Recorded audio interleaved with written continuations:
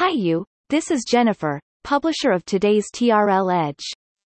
What happened from Alibaba end of the very week in March 2021 to China's internet industry in a historical view? This business analysis is produced over a recent press from WSJ.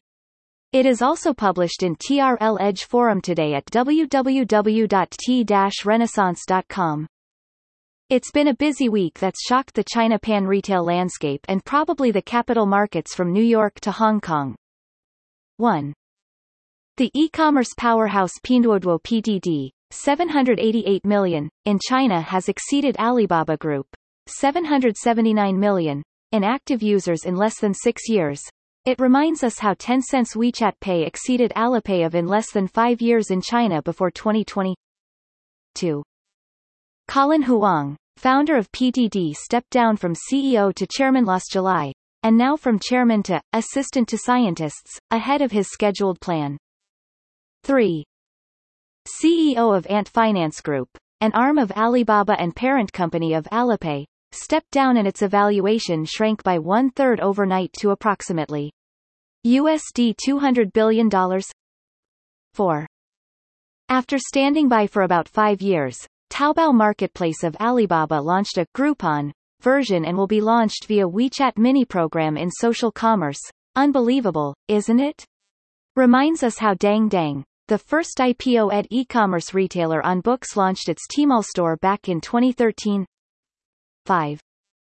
Actually, PDD has been the biggest and the most successful WeChat social commerce leverage business since 2016, the same year WeChat mini program launched a pilot, now with 400 million active users. If there is anything to be noted down in 2021 so far, the very week is a must. In a wrap-up, it seems it is also a watershed week of China internet and tech industry, particularly to Alibaba, with some milestone-level change per 7 years. 2007 was the year Alibaba B2B business went to IPO in Hong Kong Stock Exchange.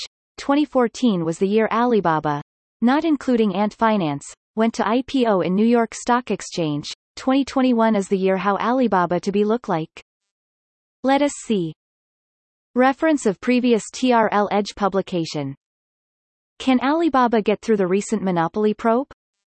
Will the Daigou business be slaughtered by unlimited samples in new beauty stores in China?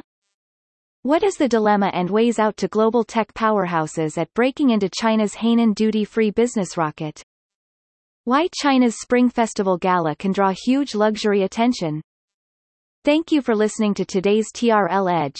It was brought to you by Jennifer. Simply search any keyword to discover more hands-on business analysis around such topic and get in. Spurred, only at TRL Edge Forum. If you are interested to discover how to sell or expand business to China, or grow better from whereas it is in China, simply search T-Renaissance Inc.